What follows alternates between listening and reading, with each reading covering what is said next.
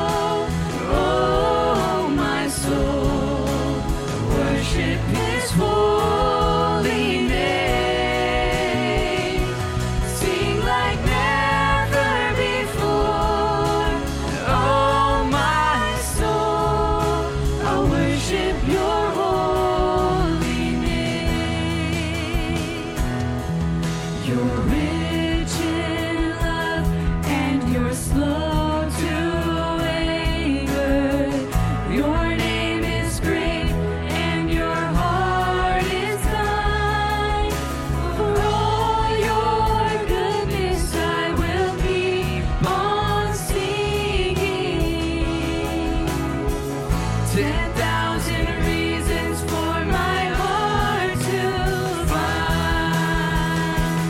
Bless the Lord, oh my soul, oh my soul. I worship His holy name. Sing like never before, oh my soul. I worship Your holy name. And on that day when my strength is failing, the end draws near and my time has come, still my soul will sing Your praise unending. 10,000 years and then forevermore. Bless the Lord, oh my soul, oh my soul. Worship His holy name. Sing like never before, oh my soul. I worship Your holy name. Bless the Lord, oh my soul, oh my soul. Worship His holy name. Sing like never before, oh my soul. I worship Your holy name.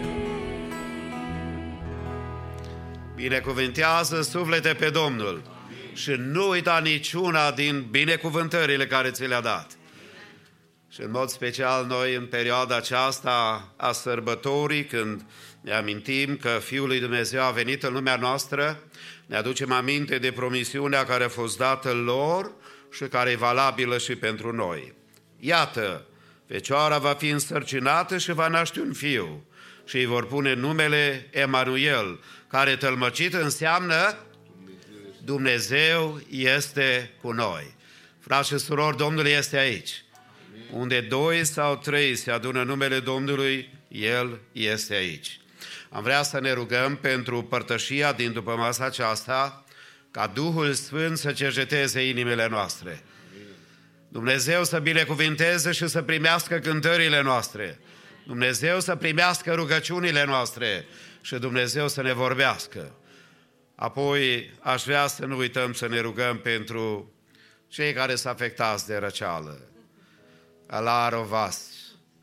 Multe familii suntem afectate și sunt afectate de răceală, mulți care nu pot să fie prezenți aici, ei se uită la noi online și cred că se roagă împreună cu noi, de aceea ne rugăm ca Domnul să-și pună mâna peste ei. Ne rugăm pentru cei care au situații mai dificile decât o răceală mai intensă. Spun lucrul acesta nu să vă descurajez, ci doar să vă încurajez că bunătatea Domnului este peste viața noastră. M-am uitat la biserica din Dublin înainte să vin aici, la biserica noastră, și am văzut aproape un sfert dintre ei care deja au mască, pentru că COVID-ul se pare că în Europa a ajuns din nou. Să ne rugăm ca Domnul să ne păzească de tot ce e rău. Dacă Domnul ne-a păzit prima dată, ne vom ruga ca Domnul să ne păzească în continuare. Mâna Domnului să fie peste noi, peste copiii care merg la școală, peste familiile, frații și surorile care merg la servici, peste fiecare dintre noi, fie îndurarea Domnului peste viața noastră. Emanuel, tălmăcit însemnează Dumnezeu este cu noi. Vom intra în rugăciunea aceasta, ne rugăm pentru cei care cântă, au nevoie de voci, totdeauna sunt într-o rezervă pe care o au când spune frate, dar sunt răcit, nu pot cânta. Și adevărat că e greu să cânți când ești răcit. Câteodată noi predicatorii mai răcim și noi, deși nu prea am vrea, că ne tare place să predicăm. Dar fiecare dintre noi putem trece prin tot felul de situații. Ne rugăm în seara aceasta bunătatea Domnului să fie peste noi. Să nu uităm, așa cum am cântat, de bunătățile Domnului și de îndurările lui Dumnezeu. Ne rugăm cu toții așa cum stăm. Tatăl nostru,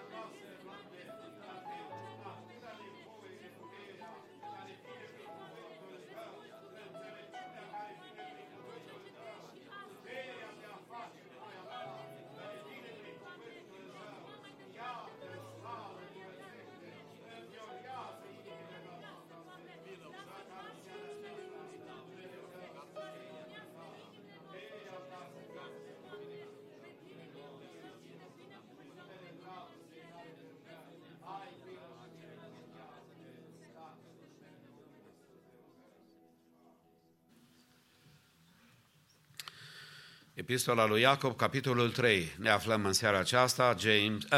Isaac Ușvat va citi din James, chapter 3. Haideți să ascultăm cuvântul Domnului.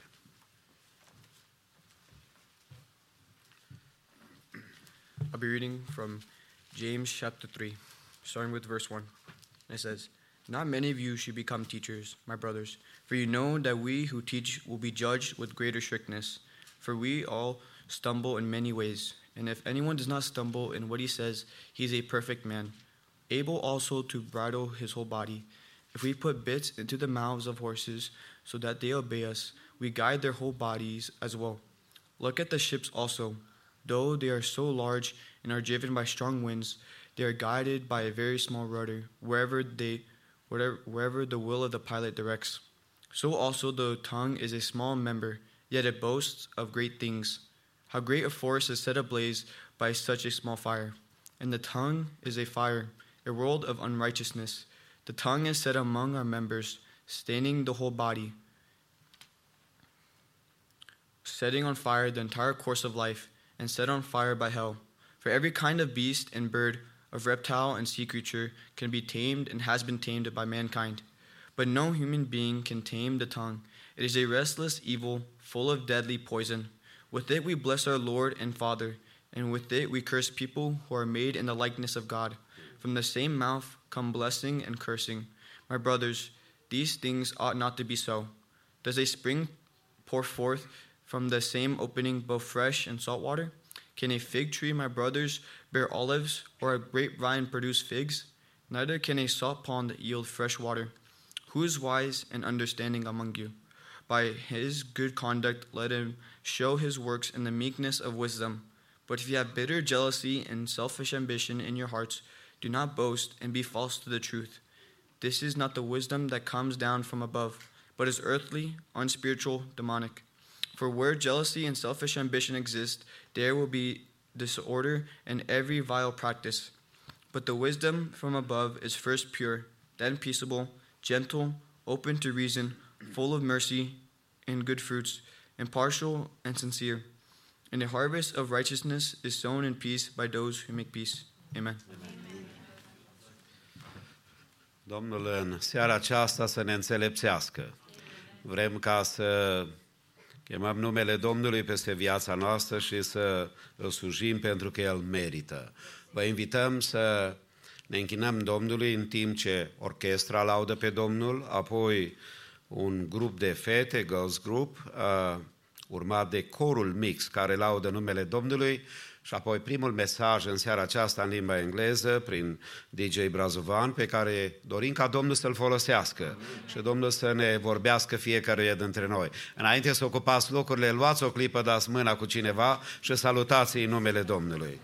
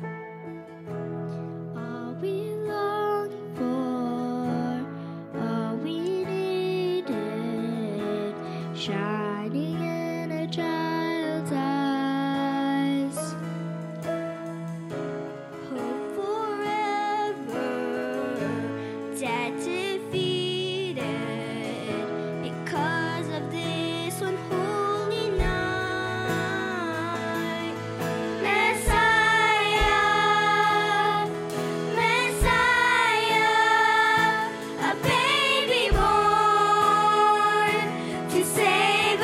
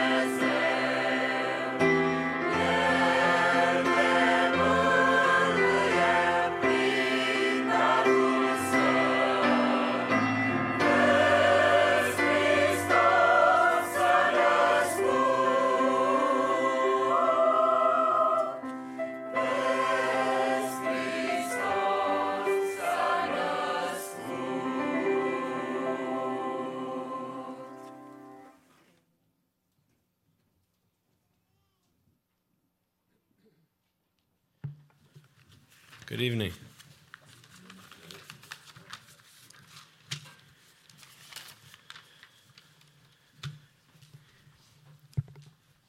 I wanted to start off with a little bit of a perspective change. Sometimes I think we get accustomed to, viewing people at the pulpit a certain way. But instead of looking at this as if I'm trying to tell you how to live your lives, take it as if I, an imperfect young man, have been inspired by something new that the Holy Spirit has revealed to me within the Scriptures. I, and it's the same for anyone, have neither my own righteousness to stand before God and declare myself holy, nor the gray hair on my head to show how much I've learned from this life. But the one thing I can offer to a crowd of people, both young and old, is something unique from my perspective. I like to call this message to burn your hand on a stove. It's mostly for the young people here tonight. I know we're missing a few of them, but it's things that when I was a little bit younger, I wish I had known or at least understood about sin. To start off with my testimony, I grew up in the church. I was a good kid. But eventually the way things went, I began to feel kind of isolated and outcast by the people I was surrounded with, especially within the church. You can get mad, you can, say whatever you want about the past, but everything happens for a reason, for the glory of God. Within that isolation grew a void inside of me.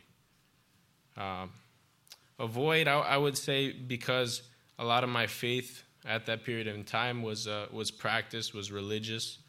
I knew the Bible verses, I knew this and that, but in terms of actually understanding the gospel of Jesus Christ and what it did for me personally, that wasn't necessarily part of the equation. Maybe that was because I was, a kid.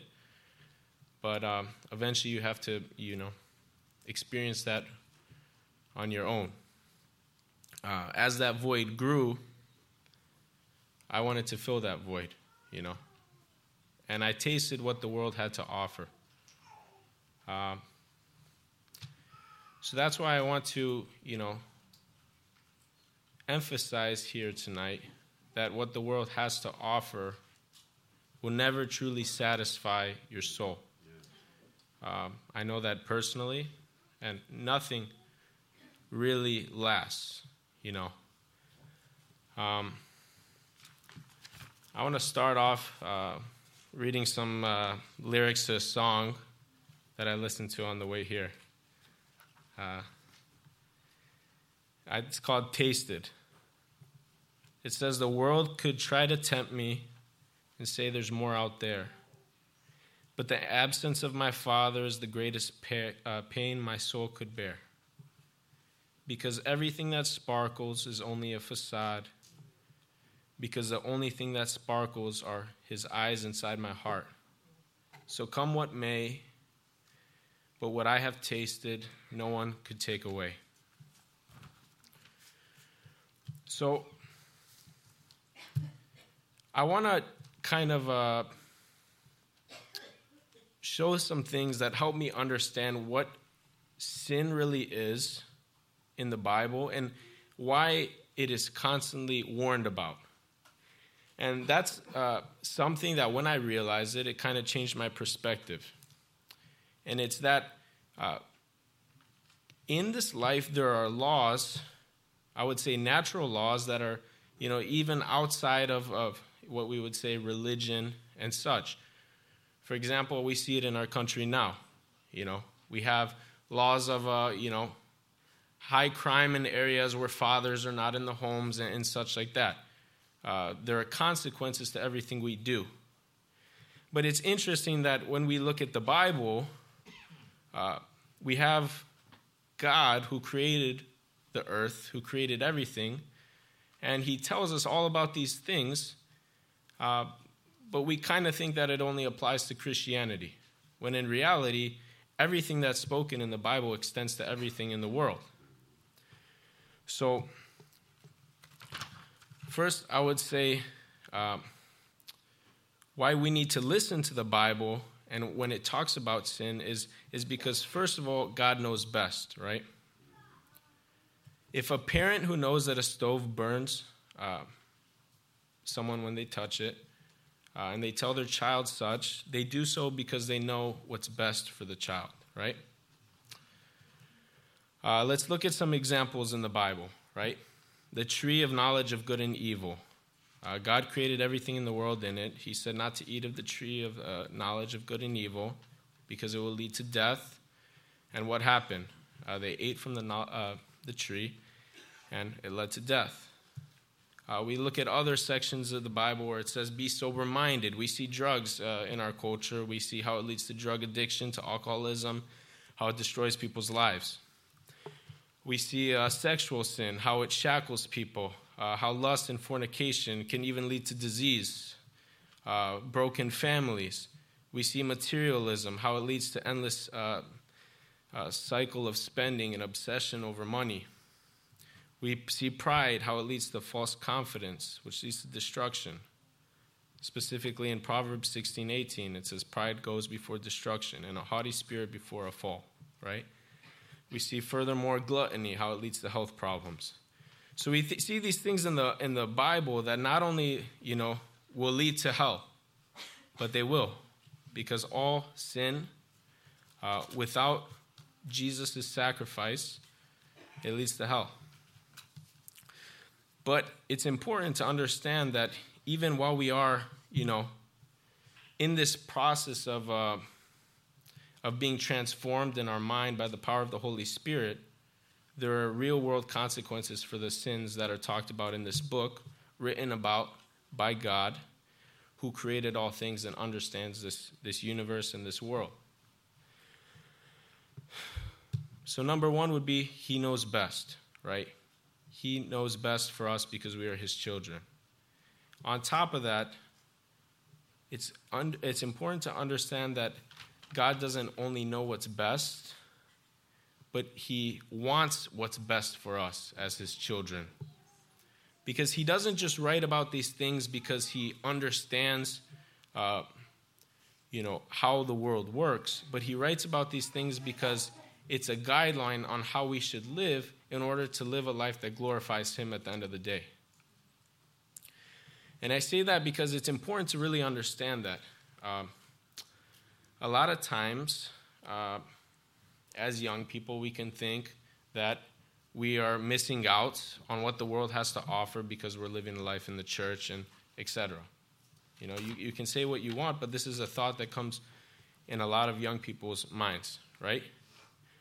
But I want to read one section in the Bible, 1 Peter chapter 1, 13 to 15. Okay? It says, therefore, preparing your minds for action and being sober-minded, set your hope fully on the grace that will be brought to you at the revelation of Jesus Christ. As obedient children, do not be conformed by the passions of your former ignorance. But as he who called you is holy, you also be holy in all your conduct, since it is written, you shall be holy, for I am holy. So one thing that really, stood out to me when I was reading this passage is the words former ignorance. Because you would expect it to be like, actually the people that are in church, they don't do anything wrong, and they're ignorant of what the world has to offer, right? Because they don't know, they haven't experienced it. But in reality, look what it says. It says your former ignorance. So in reality, who's the one that's ignorant in this case? The people of this world. And why are they ignorant? Because they don't know Jesus, and they have never really truly understood what satisfies their soul. In reality, these people are trying to fill a void with things that could never fill the void. So one thing in particular that I would warn the young people of is don't fall in the trap that, the media has to offer, that this world is something that you should desire. Because at the end of the day, those people are just trying to find something that you already have in Jesus Christ.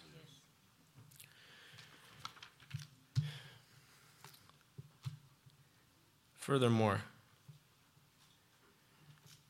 when you realize that God desires what is best for you and knows what is best for you, then you can start to look at things a little bit differently. You can start to trust God's word, even when, like I said, missing out on the world, because you know that He knows what's best for you and He desires what's best for you. Then you can start to trust God's plan, even when it's not what you thought it would be. And you can start to trust God's timing, even when it's not when you thought it would be. Even though sin seems shiny, it will destroy your life. And at the end of the day, temporary satisfaction is only temporary. There are consequences to every choice we make in life.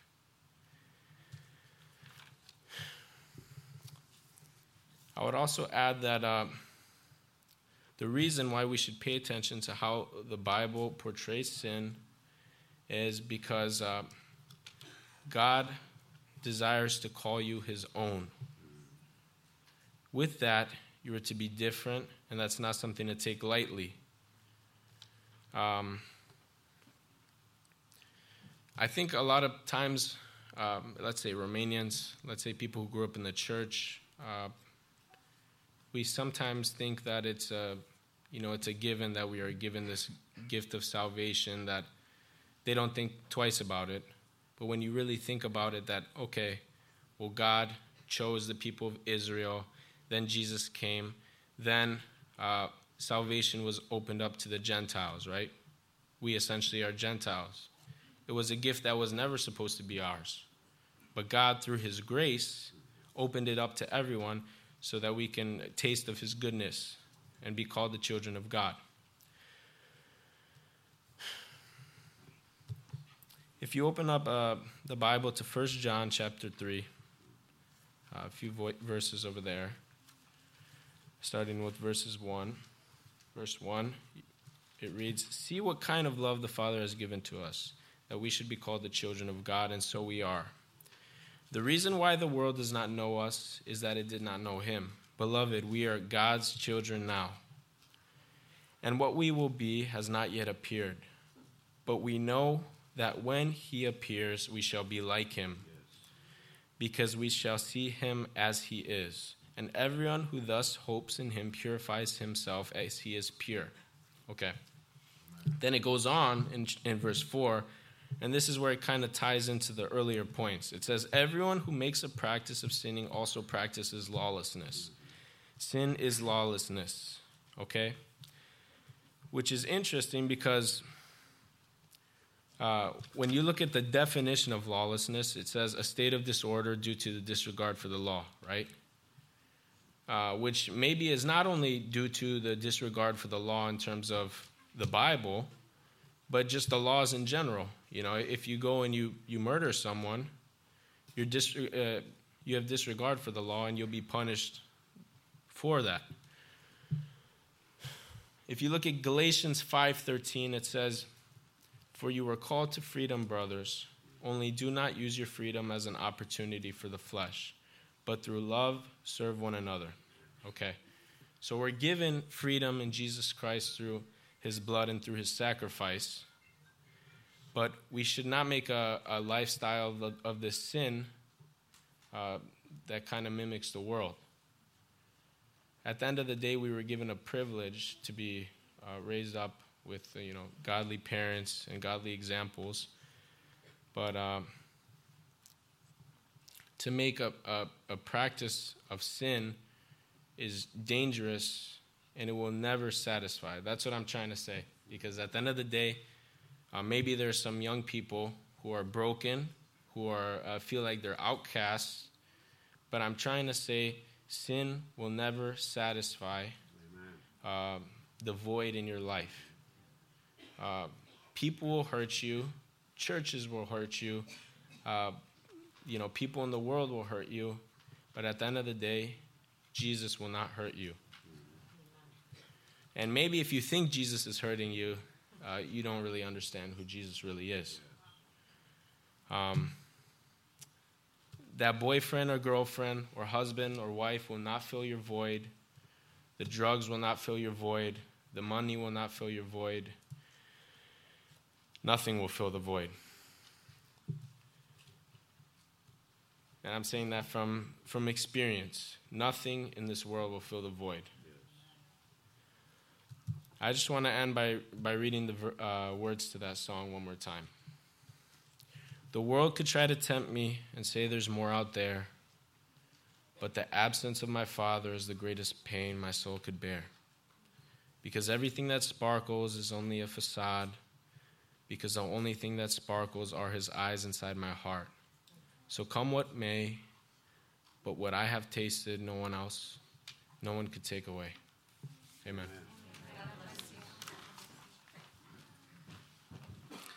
Dumnezeu să ne binecuvinteze. Adam și Eva au fost puși în cea mai frumoasă grădină posibilă. Dar și în grădină au fost două lucruri foarte importante care Domnul le-a cerut. Unul, i-a pus să lucreze și să păzească grădina. O viață binecuvântată va fi totdeauna acolo unde sunt mâini harnice și mâini care ascultă de Dumnezeu. Și al doilea, să nu mănânce din pomul interzis. Nu știu care e pomul interzis pentru tine și pentru mine, dar dacă nu știm, cumva deschidem Biblia și zicem, Doamne, dă-ne înțelepciune și ajută-ne să ne păzim de tot ce e rău. Thank you, DJ. Câteva anunțuri, stimații mei. Vă salutăm pe toți care sunteți la închinare după masa aceasta aici, dorind în toată inima Dumnezeu să vă binecuvinteze. Programul bisericii pentru săptămâna în care am intrat, miercuri seara, slujbă divină, de la ora 7, sunt repetițiile care se cunosc. Știți că duminica viitoare dimineața vom avea o dimineață specială în care copiii bisericii vor fi implicați. Și pentru aceasta Kids Choir o să aibă Wednesday night at 7 p.m. rehearsal, and then Friday, the 22nd, they will have also rehearsal at 6 p.m. will be the last rehearsal before they come and present their program to us. Ne rugăm ca Domnul să-i binecuvinteze. Când copiii cântă, totdeauna sunt emoții speciale.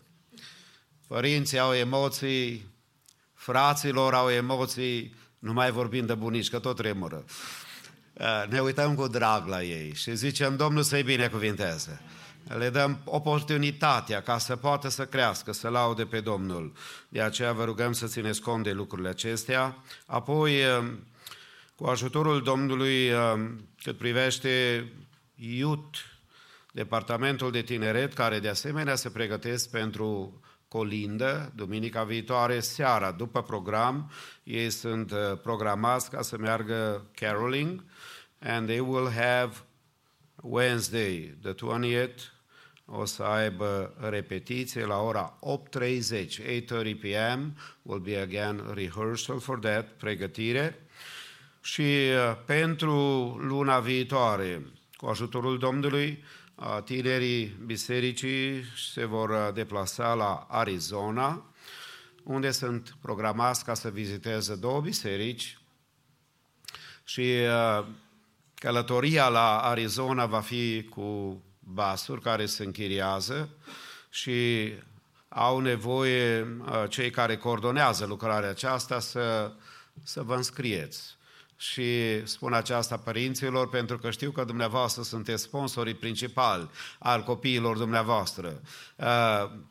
Sign-up sheet o să fie și contact dacă trebuie să vorbiți cu Cristina Ușvat pentru călătoria aceasta. Apoi, cu ajutorul Domnului duminica viitoare, deci Kids Christmas Program și apoi după masă la ora 6, ajunul sărbătorii întrupării Domnului Iisus Hristos, slujba deci la ora 6 după masă, ca pentru 25 sărbătoarea nașterii propriu-zisă, vom avea slujbă divină doar luni după masă la ora 6, când ne vom bucura de nașterea Domnului, de sărbătoarea tradițională cunoscută Crăciun. Apoi, sfârșitul anului, 31 decembrie, atât dimineața cât și după masa la 6, dimineața la 10, seara la 6 vom avea slujbă divină în casa Domnului. Ne rugăm ca Domnul să ne dea sănătate și pe cei bolnavi să-i vindece. Toți răciții să primească putere să fie la casa Domnului, să se bucure împreună cu noi. Surorile au început să aibă părtășie, săptămâna aceasta s-au întâlnit și au următorul program pe care să-l informăm pentru toate surorile, anume studiu biblic cu surorile vor începe in the month of January the Bible studies in English and will be the first book studied, the book of Philippians. They will meet every Tuesday at 7 p.m. There is a sign-up sheet at a bookstore for the ladies who would like to join that in order to get their own book, a study book, in order to be able to follow and to enjoy the fellowship with the other ladies. Am spus lucrul acesta în limba engleză pentru că toate surorile sunt invitate la studiu biblic, care de luna viitoare se va ținea în fiecare marți seara, în limba engleză, și pentru ca să primiți materialul ca și ghid, puteți să vă înscrieți la bookstore pentru ca să puteți să comandați cartea care să fie pentru dumneavoastră și ne rugăm pentru surorile bisericii ca Domnul să le binecuvinteze. Și nu numai surorile bisericii, oricine dorește, în afară de bărbați, da, ok? În afară de bărbați. Toate surorile, căsătorite sau necăsătorite, pot să participe în fiecare marți, începând cu luna ianuarie. Acum, stimații mei, în timp ce cântăm Domnului dintr-o cântare, vă invit să ne închinăm Domnului cu darurile noastre de bunăvoie, dorim ca Domnul să vă binecuvinteze, să vă primească închinăciunea și din toată inima zicem numele Domnului să fie lăudat.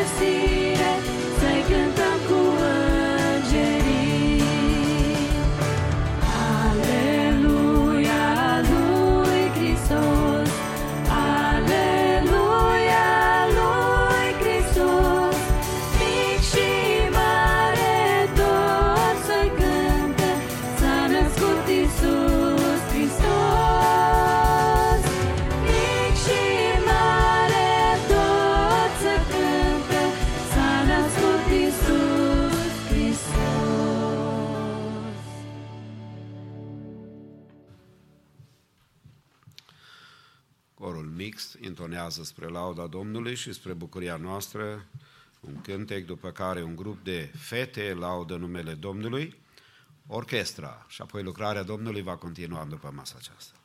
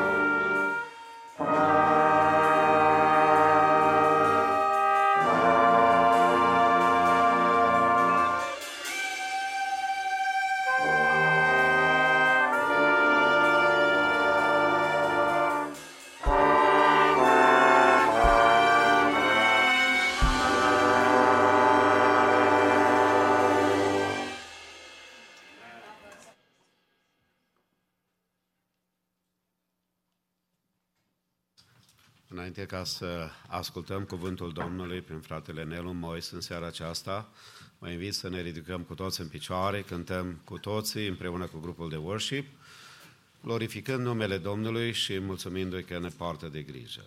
Cântăm.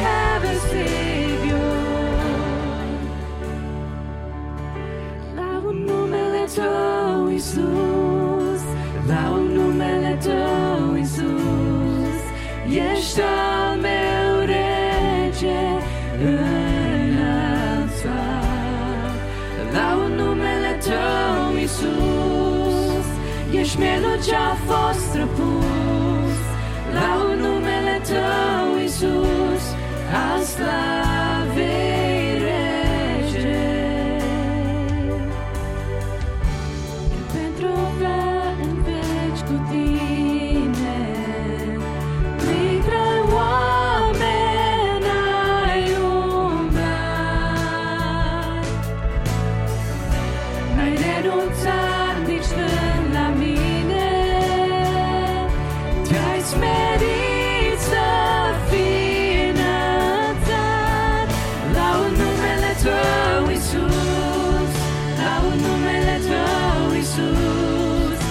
ești al meu rege înălțat.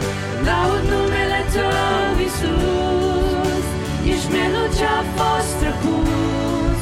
Laud numele Tău, Iisus, al slavei rege. Laud numele Tău, Iisus, al slavei rege. A Ta lucrare e săvârșită, până la capăt ne-ai iubit. Viața domnește, iar moartea e învinsă. Iisus Hristos s-a biruit. Orice putere, orice domnie, Domnul meu toate le-a zdrobit. Vina sa cruce, cruce iubire, viața prin El eu am primit.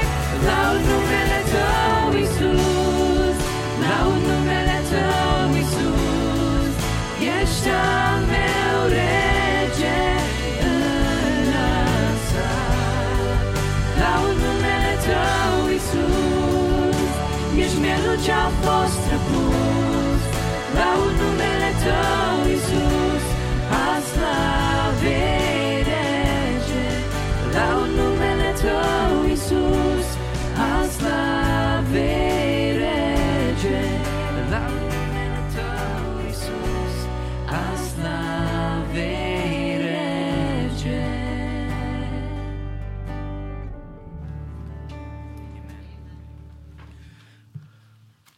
Să deschidem cuvântul Domnului la Epistola către Evrei și vom citi primele 4 versete din capitolul 1, unde cuvântul Domnului spune astfel. După ce a vorbit în vechime părinților noștri, prin proroci, în multe rânduri și în multe chipuri, Dumnezeu la sfârșitul acestor zile ne-a vorbit prin Fiul, pe care l-a pus moștenitor a tuturor lucrurilor și prin care a făcut și veacurile. El care este oglindirea slavei Lui și întipărirea ființei Lui și care ține toate lucrurile cu cuvântul puterii Lui, a făcut curățarea păcatelor și a așezut la dreapta măririi în locurile prea înalte, ajungând cu atât mai presus de îngeri, cu cât a moștenit un nume mult mai minunat decât al lor. Amin. Vă rog să ocupați locurile. Este cel mai glorios și cel mai onorabil să vorbim despre Domnul nostru Iisus Hristos, pentru că ne-am adunat în numele Lui. El este motivul adunării noastre, motivul sărbătorii noastre. Suntem atât de bucuroși că putem să glorificăm numele Domnului Iisus. Este ceva ce noi nu putem să înțelegem pe deplin ce a însemnat și ce însemnează Domnul Iisus Hristos pentru omenire.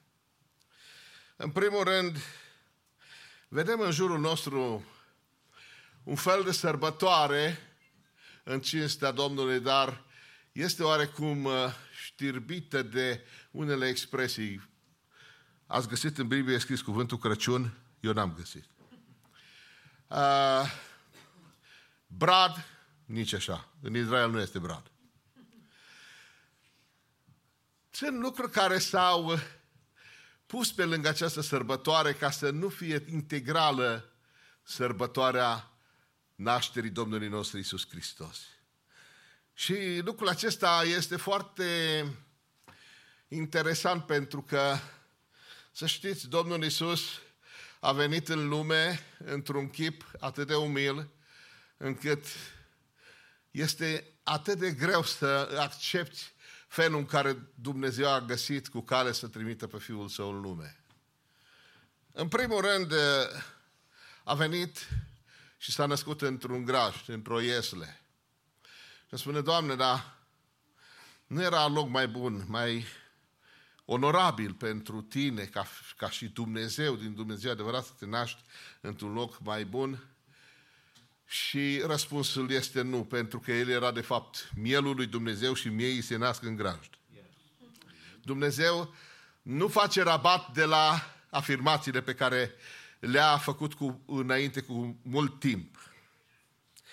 Dar ceea ce vedem aici scris, în urma răpirii Domnului, în urma înălțării Domnului la cer și în urma așezării locurilor în ceruri, pentru că și acolo a fost vrajbă, să știți că diavolul și acolo și-a băgat coada. Nici acolo n-a rămas lucruri așa frumos, liniștite. El așa este diabolos înseamnă împotrivitor, răzbunător. Și Domnul a trebuit să așeze lucrurile și acolo, pentru că aici l-a răpus pe diavolul, l-a călcat pe cap, i-a zdrobit capul, profeția din Genesa s-a împlinit și s-a înălțat la cer cu două motive. Să aranjeze acolo lucrurile și să ne pregătească loc pentru noi. Dar ceea ce este frumos în Cartea Evrei, care probabil este scrisă de Pavel sau colaboratorii lui, dar nu asta este important. Important ce scrie, pentru că Duhul Sfânt a inspirat această epistolă. Este atât de frumos felul cum îl caracterizează pe Domnul.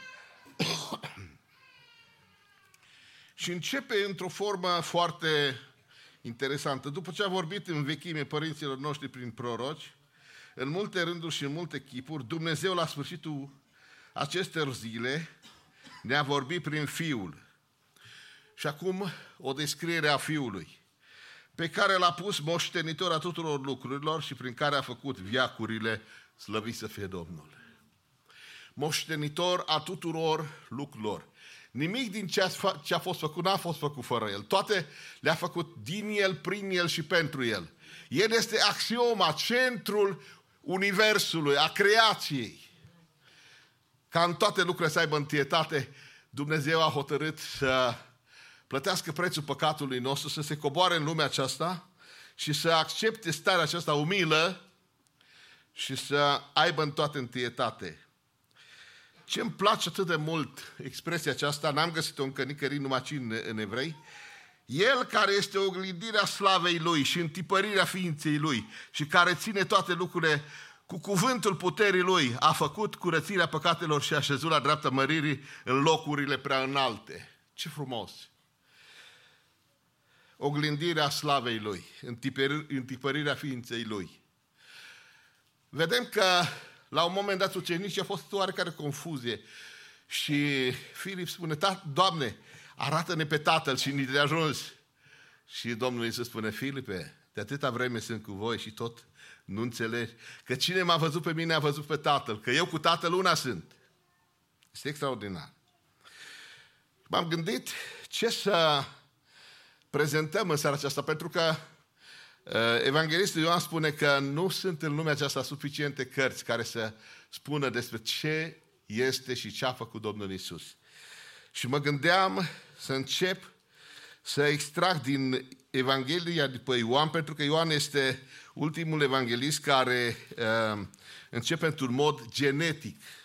Începe ca și cartea de Genesa și are o descriere atât de frumoasă. Un copil de 4 ani poate să înțeleagă Evanghelia lui Ioan. Este foarte simplă și foarte profundă în același timp. Ioan începe așa. La început era cuvântul și cuvântul era cu Dumnezeu și cuvântul era Dumnezeu. El era la început cu Dumnezeu. Toate lucrurile au fost făcute prin El și nimic din ce a fost făcut n-a fost făcut fără El. În El era viața și viața era lumina oamenilor. Ce frumos! Ce glorios aceste cuvinte atât de înălțătoare. Dar, ceea ce este foarte important, în versetul 10, n-am să citesc decât selectiv, El era în lume și lumea a fost făcută prin El, dar lumea nu l-a cunoscut. A venit la ei săi și ai săi nu l-au primit. Dar tuturor celor ce l-au primit, adică celor ce cred în numele Lui, le-a dat dreptul să se facă copii al lui Dumnezeu. Născuți nu din sânge, nici din voia lor, nici din voia firii vreunui om, ci din Dumnezeu mărit să fie Domnul. Și acum, Ioan explică această minunată revelație în versetul 14. Și cuvântul s-a făcut trup și a locuit printre noi plin de har și de adevăr. Și noi am privit slava lui, o slavă întocmai ca slava singurului născut din Tatăl, mărit să fie Domnul.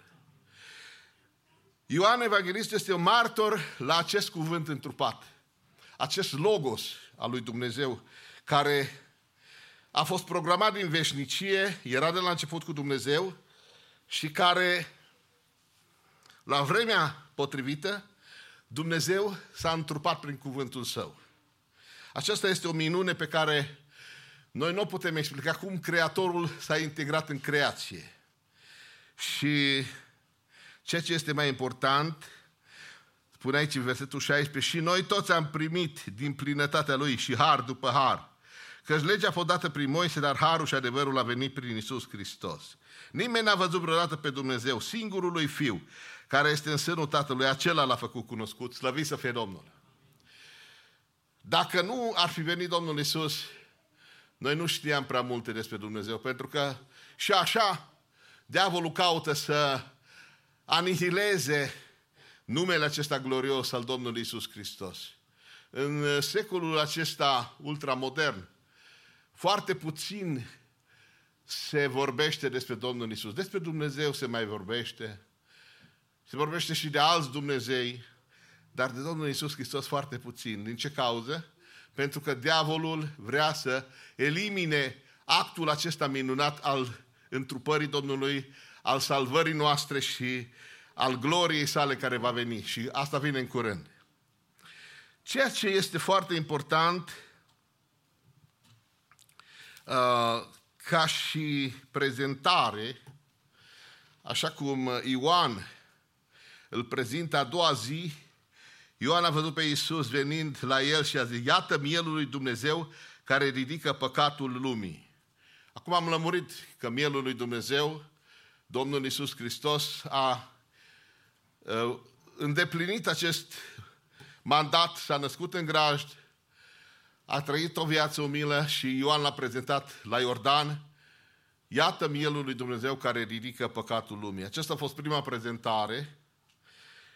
Și după aceea, în Ioan 5 cu 17, Domnul Iisus face o afirmație foarte tăioasă. Tatăl meu lucrează până acum și eu de asemenea lucrez. Evreii au rămas foarte încurcați când le vorbea de Tatăl. L-au jignit, i-au spus că ei au tată pe Avram și că el este în afara ecuației. Dar el era, de fapt, în Dumnezeu, era Dumnezeu în prezența lor. Și ceea ce este interesant aici în Ioan, Ioan este cel care armonizează și face liantul dintre cele trei epistole, Evanghelii. Evanghelia lui Ioan este o completare a celor trei evanghelii și descrie mai mult ceea ce de fapt Domnul Iisus mărturisește, adică El despre El are această mărturie. În Ioan 5 cu 30, Domnul Iisus mai face o afirmație. Eu nu pot face nimic de la mine însumi. Judec după cum aud și judecata mea este dreaptă, pentru că nu caut să fac voia mea, ci voia Tatălui care m-a trimis. Domnul Iisus vrea să spună evreilor că de fapt El este Mesia, trimisul lui Dumnezeu și El face ceea ce Dumnezeu îi spune să facă. El este un copil ascultător. Domnul n-a ieșit din cuvântul lui Dumnezeu, a ascultat de Dumnezeu. Și judecata lui este dreaptă. Acum, Domnul Iisus face niște afirmații foarte interesante despre El. Capitolul 6, cu versetul 35, Domnul Iisus spune, Iisus a zis, eu sunt pâinea vieții, cine vine la mine nu va flămânzi niciodată și cine crede în mine nu va înseta niciodată. Lucrurile astea nu le-a spus niciun om de care trăi pe pământ. N-a putut să spună lucrurile acestea. Eu sunt pâinea vieții. Cine crede în mine nu va flămânzi niciodată, cine crede în mine nu va înseta niciodată. Cu toate parabolele, cu toate iscodirile omenești, ceea ce Domnul Iisus a spus a fost unicat. Adică a spus ca și în calitate de Dumnezeu, nu în calitate de om. Ceea ce este foarte interesant, că Domnul mai face afirmații foarte, foarte frumoase. În Ioan 8:12, Domnul Iisus mai face o afirmație despre El însuși. Iisus a vorbit din nou și a zis: eu sunt lumina lumii, cine mă urmează pe mine nu va umbla în întuneric, ci va avea lumina vieții. Foarte frumos, foarte interesant. Lumina lumii. Domnul Iisus a vrut să ne spună că El, de fapt, este din afara acestei lumi și că El este lumina lumii. Ceea ce vrea să spună Domnul despre El, prin cuvintele eu sunt acesta, este un cuvânt ca să trezească în noi importanța pe care are Domnul Iisus Hristos venind în lume. Pentru că El n-a venit de la sine, a venit de la Tatăl, spune. Eu fac tot ceea ce Tatăl îmi poruncește. Eu nu fac nimic de la mine. Iată o altă afirmație pe care o are în capitolul 10, 10:14. Spune Domnul Iisus: eu sunt păstorul cel bun, eu îmi cunosc oile mele și ele mă cunosc pe mine. Așa cum mă cunoaște pe mine Tatăl și cum cunosc eu pe Tatăl, eu îmi dau viața pentru oile mele, slăvit să fie Domnul. Această realitate, pentru că în Israel se creșteau oi și majoritatea, de fapt ei prin descendențe sunt păstori. Domnul Iisus spunea că este păstorul cel bun și face un fel de afirmație că sunt și păstori răi. Păstori care nu le pasă de oi, care oile nu grijesc de oi și oile sunt distruse. Domnul Iisus, prin excelență, este păstorul cel bun. Și păstorul cel bun spune că își dă viața pentru oi. Interesant. Păstorul cel bun are grijă de oi ca să aibă un confort bun. Așa se numește Domnul Iisus prin definiția Lui, care o aflăm aici în Evanghelia după Ioan. După aceea, în 10:30, Ioan ne mai spune ceva.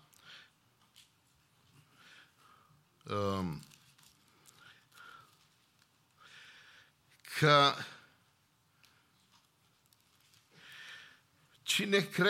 oricine trăiește și crede în mine nu va muri niciodată. Crezi lucrul acesta? Asta este în 11. 10:30 spune așa: eu și Tatăl una suntem. Ce afirmație puternică! Eu și Tatăl suntem una, adică cine mă vede pe mine vede pe Tatăl, a spus Domnul Iisus mai încolo în 14. Dar ca să faci afirmația asta înseamnă să demonstrezi. Și Domnul Iisus a demonstrat, slăvit să fie Domnul. Iată o altă afirmație care face Domnul Iisus în 11:25. Este extraordinară. Iisus i-a zis: eu sunt învierea și viața. Cine crede în mine, chiar dacă ar fi murit, va trăi. Și oricine trăiește și crede în mine nu va muri niciodată. Crezi lucrul acesta? Provocare. Marta s-a întâlnit cu Domnul afară și a fost o mare tragedie. Fratele lor a murit, Domnul nu s-a prezentat când ei l-au chemat și a spus: Doamne, dacă ai fi venit la timp, fratele meu n-ar fi murit. Dar știu că și acum, orice ceri, El îți va da. Și Domnul foarte direct spune: fratele tău va învia. Da, Doamne, știu că va învia în ziua de apoi, că asta am învățat-o de la tine. Nu. Domnul Iisus i-a spus: eu sunt învierea și viața, cine crede în mine, chiar dacă ar fi murit, va trăi. Și oricine trăiește și crede în mine, nu va muri niciodată. Crezi tu lucrul acesta? Nu sună logic, omenește, n-are cum să sune. Dar este spus de gura Domnului Iisus Hristos și demonstrat. Pentru că a venit și Maria. Maria a fost mai sentimentală, a plâns și ea. Domnul, spune Biblia aici, că a plâns și Domnul. A emoționat. Unde l-a spus? Haide, Doamne, să vezi. Și i-a arătat mormântul. La mormânt, Domnul face o rugăciune. așa cum știți. Și la rugăciunea aceea, la un moment dat, Marta se cutremură: Doamne, dar e mort de 4 zile, Doamne, miroase greu, ce vrei să faci? Și spune Domnul din nou: dacă, nu ți-am spus că dacă vei crede, vei vedea slava lui Dumnezeu?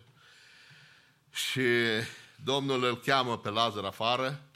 Lazar vine afară înfășat, pentru că la evrei nu-i cu sicriu, e cu giulgiul acela care e îmbâxit în mirodenii și așa. Și vine Lazar afară ca o stafie, o mumie care nu putea nici umbla. Dar l-au dezlegat, Domnul l-a înviat și și-a demonstrat dumnezeirea și autoritatea, că El este Cel care este învierea și viața. Ce minunat e, pentru că Domnul are în vedere aceste lucruri pentru ca noi să credem. În Ioan 14:6, Domnul Iisus mai face niște afirmații foarte frumoase. Și Iisus a zis: eu sunt calea, adevărul și viața. Nimeni nu vine la Tatăl decât prin mine. Ceea ce este foarte frumos este că Domnul știe cine este și știe să ne explice și nouă ca și noi să credem în El. Aceste realități cu care noi ne prezentăm înaintea Domnului și pe care noi credem că sunt valabile și pentru noi astăzi, ne dau această îndrăzneală să știm cine este Iisus. Pentru că tema din seara aceasta este să cunoaștem cine este Iisus. Și de aceea am citit afirmațiile care le face Domnul pentru ca să tragem o concluzie, pe care o trage și Ioan, de fapt. În Ioan 15:1, eu sunt adevărata viță și Tatăl meu este vierul. Domnul face comparație cu vița de vie și vrea să le arate și în modelul acesta, în exemplul acesta a viței de vie, că El este adevărata viță, Tatăl este vierul și noi suntem mlădițele. Este o unitate sfântă acolo. Iar ceea ce Domnul Iisus vrea să ne spună, că noi nu suntem niște enoriași, așa ca să avem o fel de închinare cum se închină musulmanii. Noi suntem altoiți în viță și suntem în aceeași sevă. Trăim prin aceeași putere, prin aceeași promisiune. Noi suntem copiii lui Dumnezeu, de aceea Ioan spune: a venit la ai săi și ai săi nu l-au primit. Dar tuturor celor ce le-a primit, adică cei ce cred în numele Lui, le-a dat dreptul să se facă copiii lui Dumnezeu. Copiii lui Dumnezeu nu se nasc, se fac. Adică cum poți să te faci? Prin credință în Domnul Iisus, prin puterea Duhului Sfânt. Nu poți să te faci singur decât numai prin ceea ce Dumnezeu pune la dispoziție pentru noi. De aceea, aceste pilde, aceste lucruri pe care Domnul Iisus ni le dă cu un scop foarte bine definit, ca să înțelegem cum stau lucrurile. În Ioan 17:22, îmi place foarte mult rugăciunea de mare preot, 21. Mă rog ca tot să fie una cum Tu, Tată, ești în mine și eu în Tine, ca ei să fie una în noi, pentru ca lumea să creadă că Tu m-ai trimis. Fantastic! Se roagă Domnul Tatălui să există o unitate desăvârșită între noi și dumnezeire, între noi și Tatăl și noi și Fiul. De ce aceasta? Pentru că Domnul Iisus vrea să ducă fiii la slavă, nu vrea să ducă oameni așa cu grămada. Pe noi ne-a scris în cartea vieții, ne cunoaște numele, ne știe. Am făcut un legământ cu El, suntem ai Lui. Duhul nostru împreună cu Duhul lui Dumnezeu, spune Apostolul Pavel, mărturisește că suntem copiii lui Dumnezeu. Și dacă suntem copiii lui Dumnezeu și suntem și moștenitori, împreună cu Hristos a tuturor lucrurilor, slăvit să fie Domnul. De-aia venim aici și nu ne plictisim. Cântăm, ne bucurăm, ne întărim în credință. Venim să lăudăm pe Domnul pentru că știm cine este Iisus, ce poate să facă El pentru noi, ce a făcut și ce va mai face. Slăvit să fie Domnul. Pentru aia nu ne plictisim.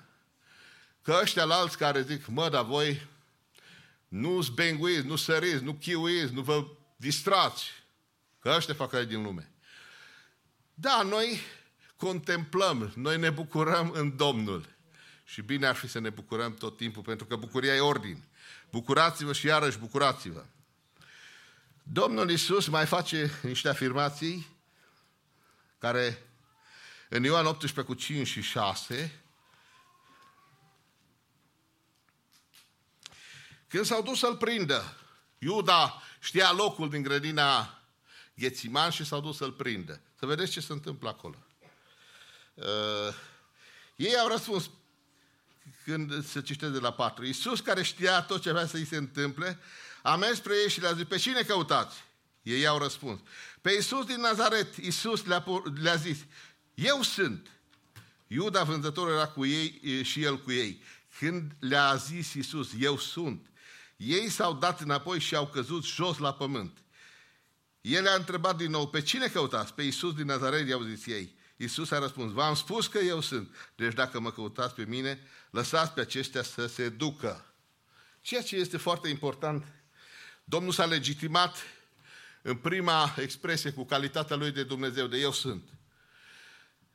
Și amărâții aceia de soldați care vineau cu tot felul de unelte, de săbii, de ciomegi și ce ori mai fi avut de ei, au căzut la pământ. Ba mai mult, se întâmplă ceva foarte ciudat. Petru are și el o sabie și începe să facă și un pic de revoltă și taie urechea marelui preot. Și Domnul îl ia și o pune la loc.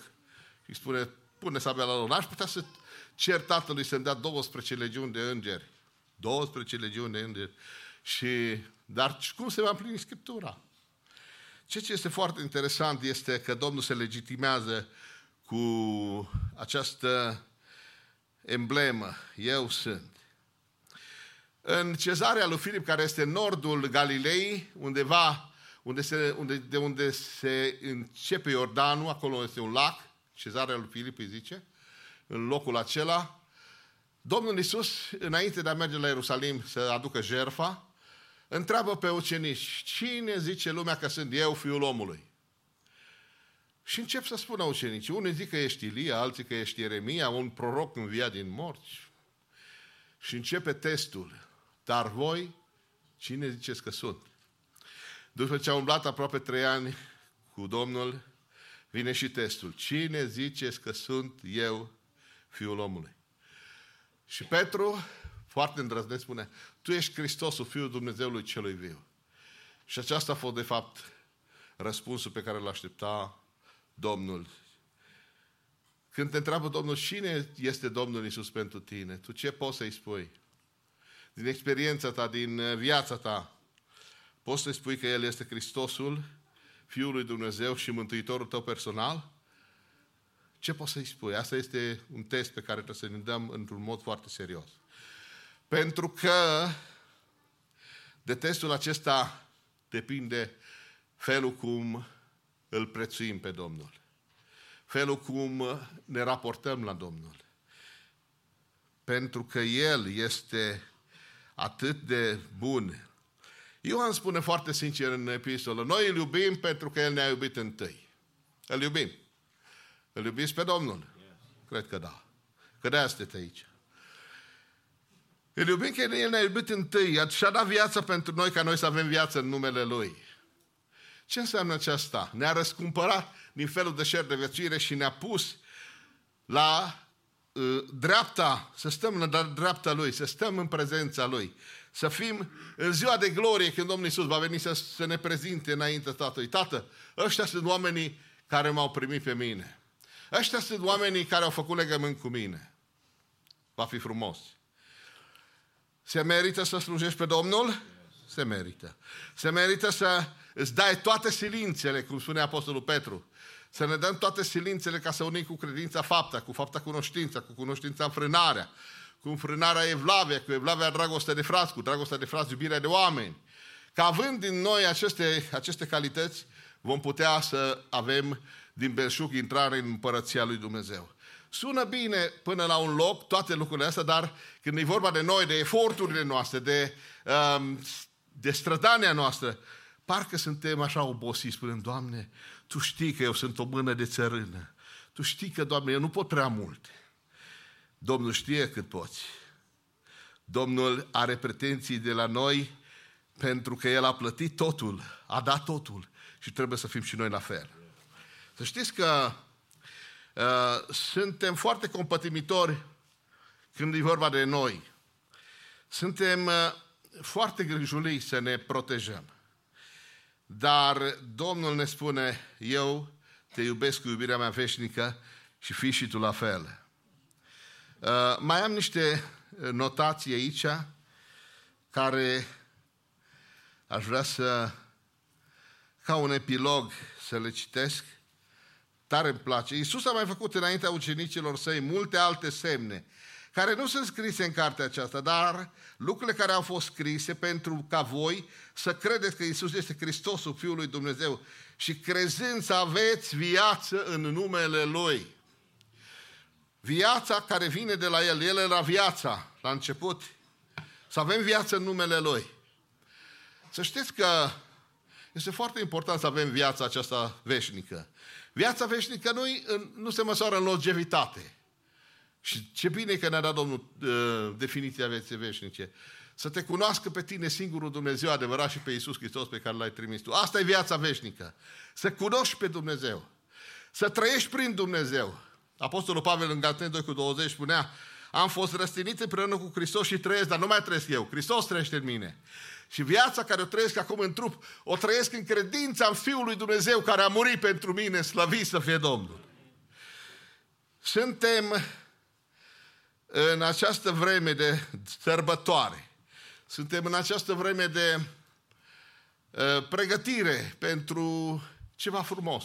Sărbătorim nașterea Domnului. Deși biserica primară nu a sărbătorit la început, a fost mai târziu.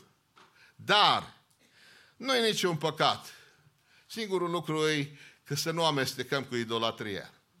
Ce vedem în jurul nostru, comerțul acesta cu tot felul de moși și cu tot felul de brăduți și de globuri, este de fapt o idolatrie. Este împletită, pentru că Domnul Iisus nu se identifică cu nimic din astea.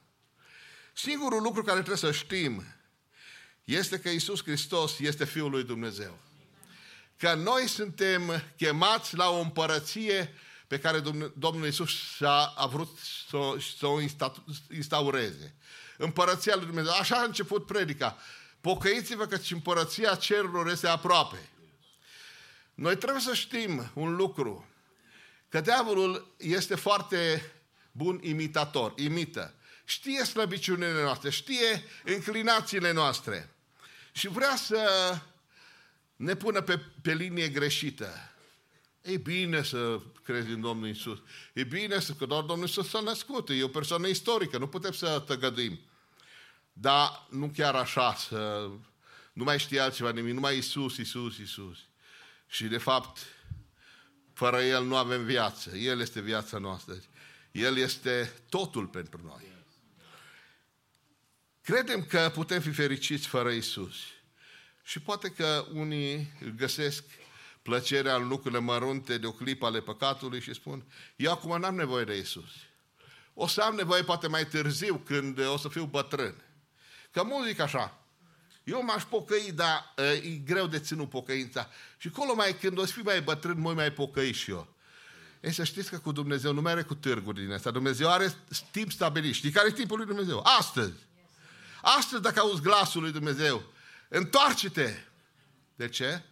Ziua de mâine nu e noastră. Diavolul e foarte expert. Are magazinul lui și scrie pe el azi pe bani, mâine pe gratis. Când te duci mâine, tot pe bani trebuie, că nu mai există. Mâine e next day.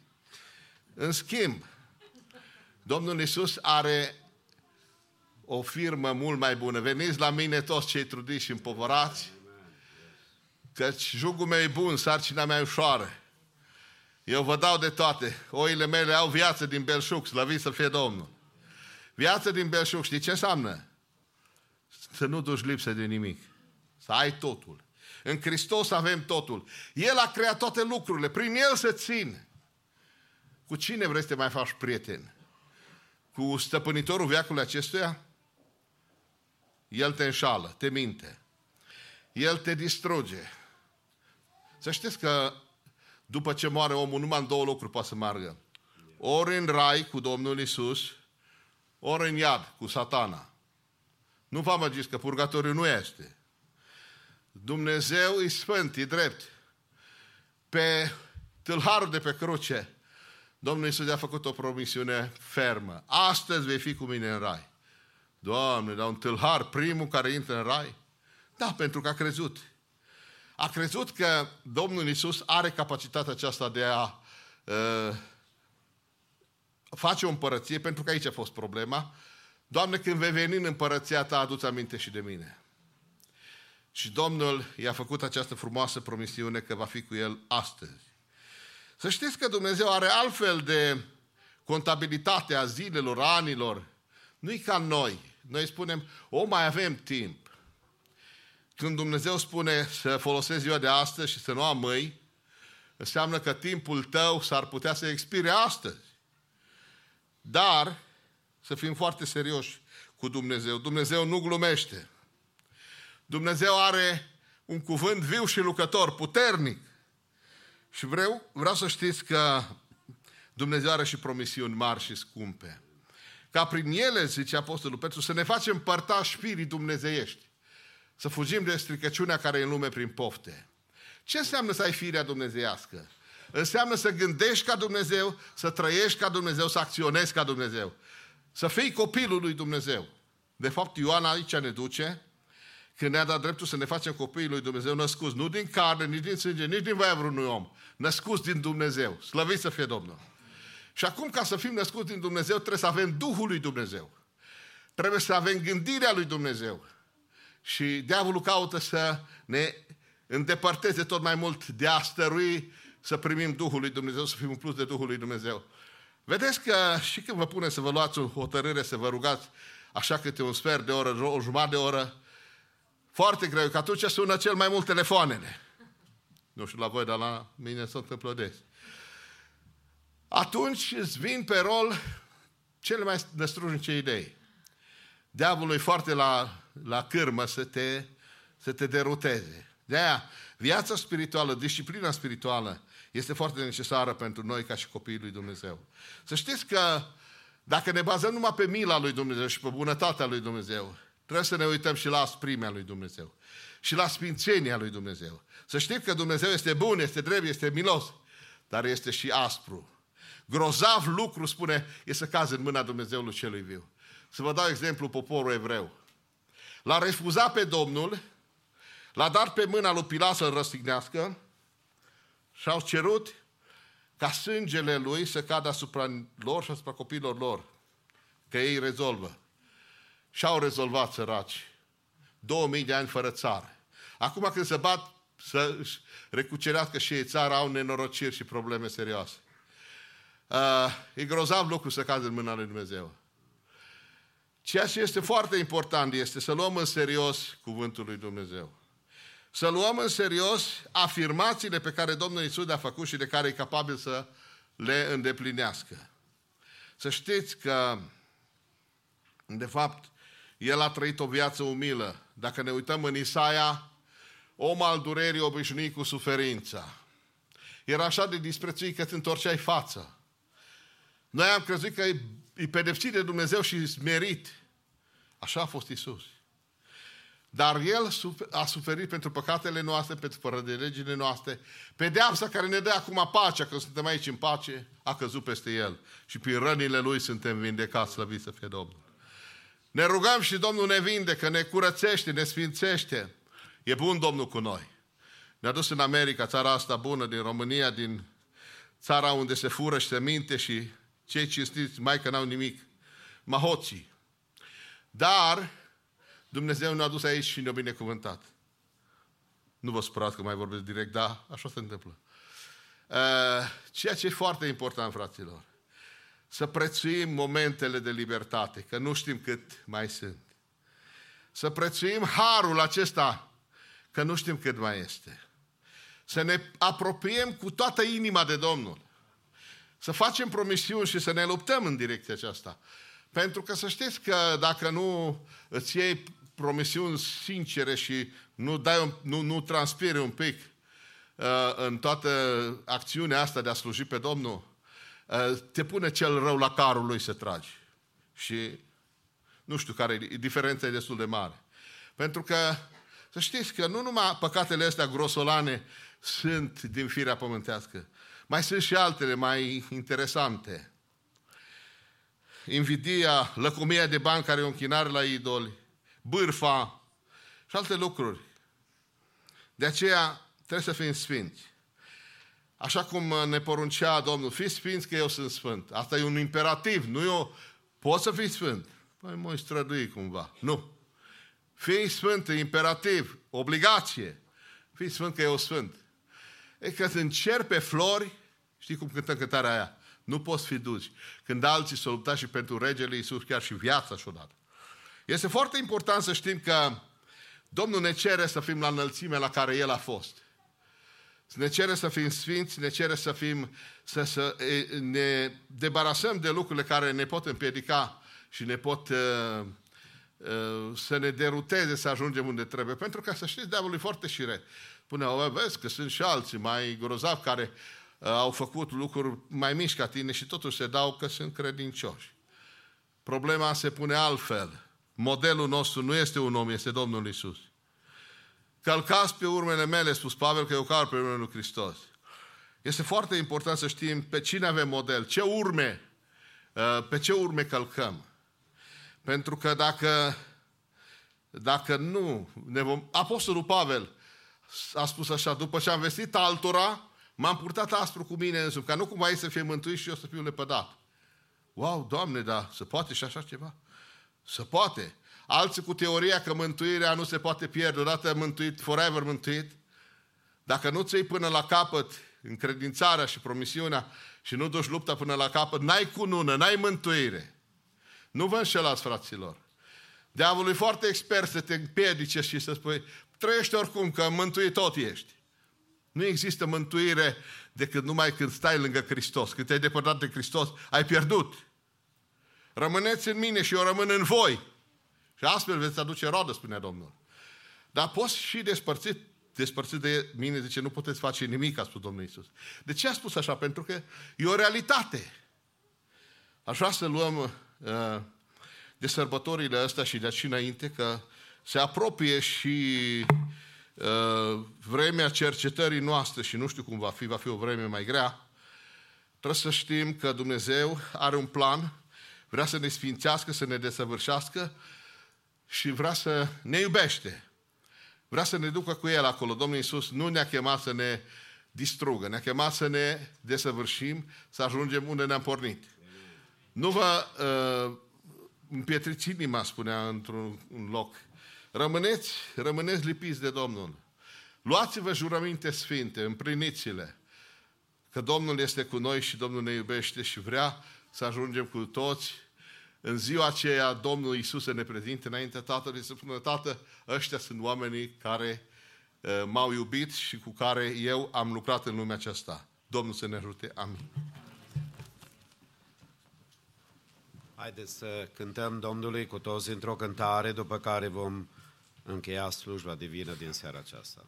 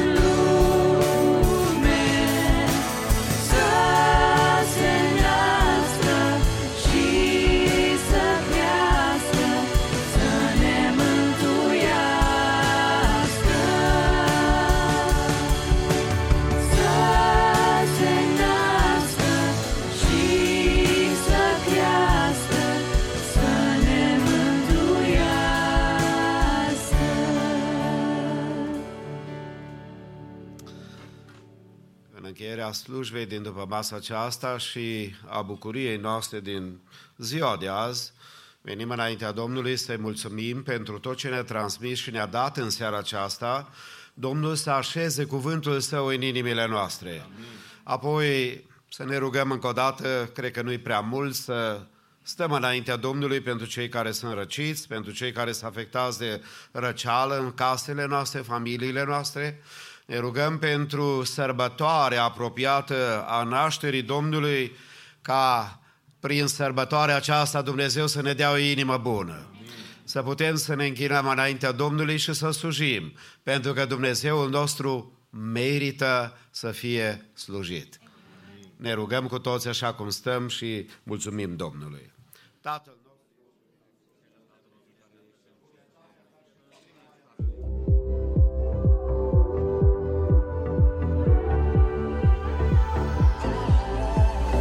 When I was searching, your love was never far.